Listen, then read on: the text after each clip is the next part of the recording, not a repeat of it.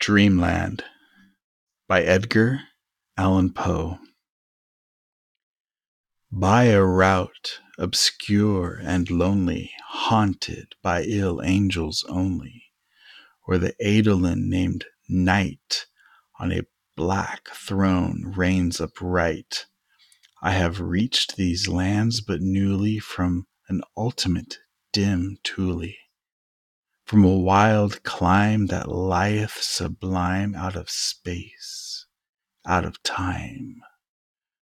Bottomless vales and boundless floods and chasms and caves and titan woods, with form that no man can discover for the tears that drip all over.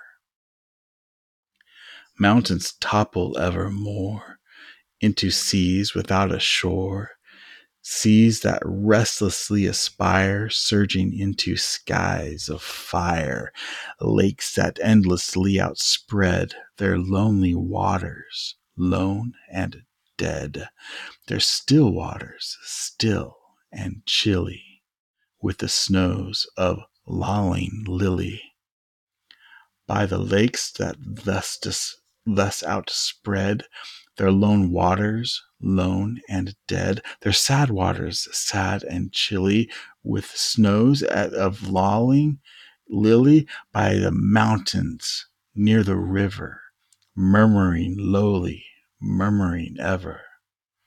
By the gray woods, by the swamp, where the toad and the newt encamp, by the dismal tarns and spools, where dwells the ghouls.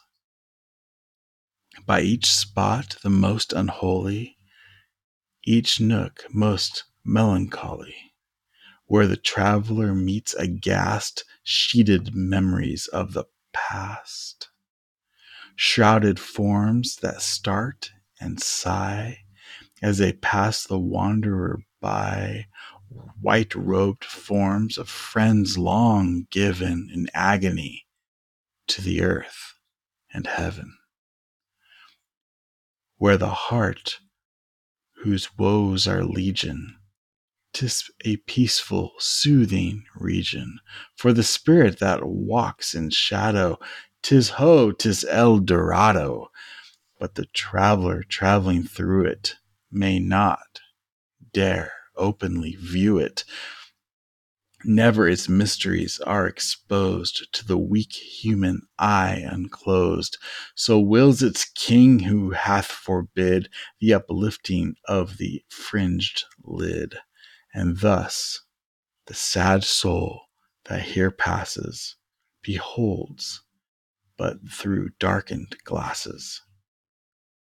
By a route obscure and lonely, haunted by ill angels only, where an Eidolon named Night on a black throne reigns upright, I have wandered home but newly from this ultimate dim Thule.